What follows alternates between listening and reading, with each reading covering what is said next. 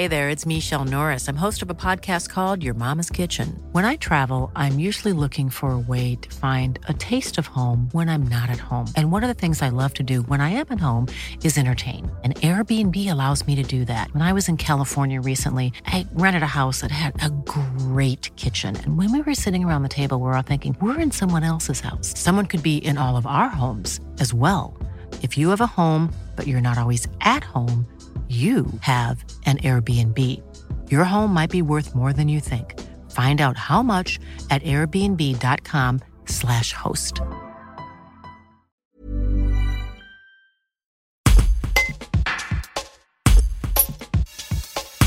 Salariée du refuge de l'espoir à Pierrelatte, Sarah Lampin, 21 ans, s'est spécialisée au fil des années dans l'accueil des chiens au tempérament difficile. Elle donne ici quelques clés pour savoir comment se comporter face à un chien agressif. Un reportage de Marie Gomez. Alors tout d'abord, il faut déjà voir si c'est par peur ou si c'est de l'agressivité de nature ou d'éducation. Après, le mieux, c'est de toujours lui tourner le dos, en ayant quand même un œil sur lui. Voilà, laisser le chien s'approcher petit à petit avec des friandises s'il est gourmand, ou avec le jeu, s'il est très, très joueur. Après ça, faut les terminer en essayant.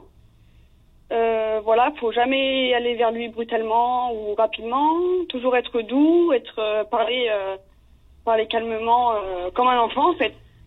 Et au fur et à mesure, il va venir, il va s'approcher et on pourra créer un lien, on va dire.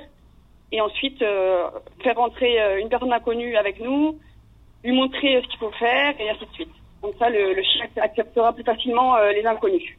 Et en combien de temps on peut gagner la confiance d'un chien comme ça ? Alors, tout dépend du chien.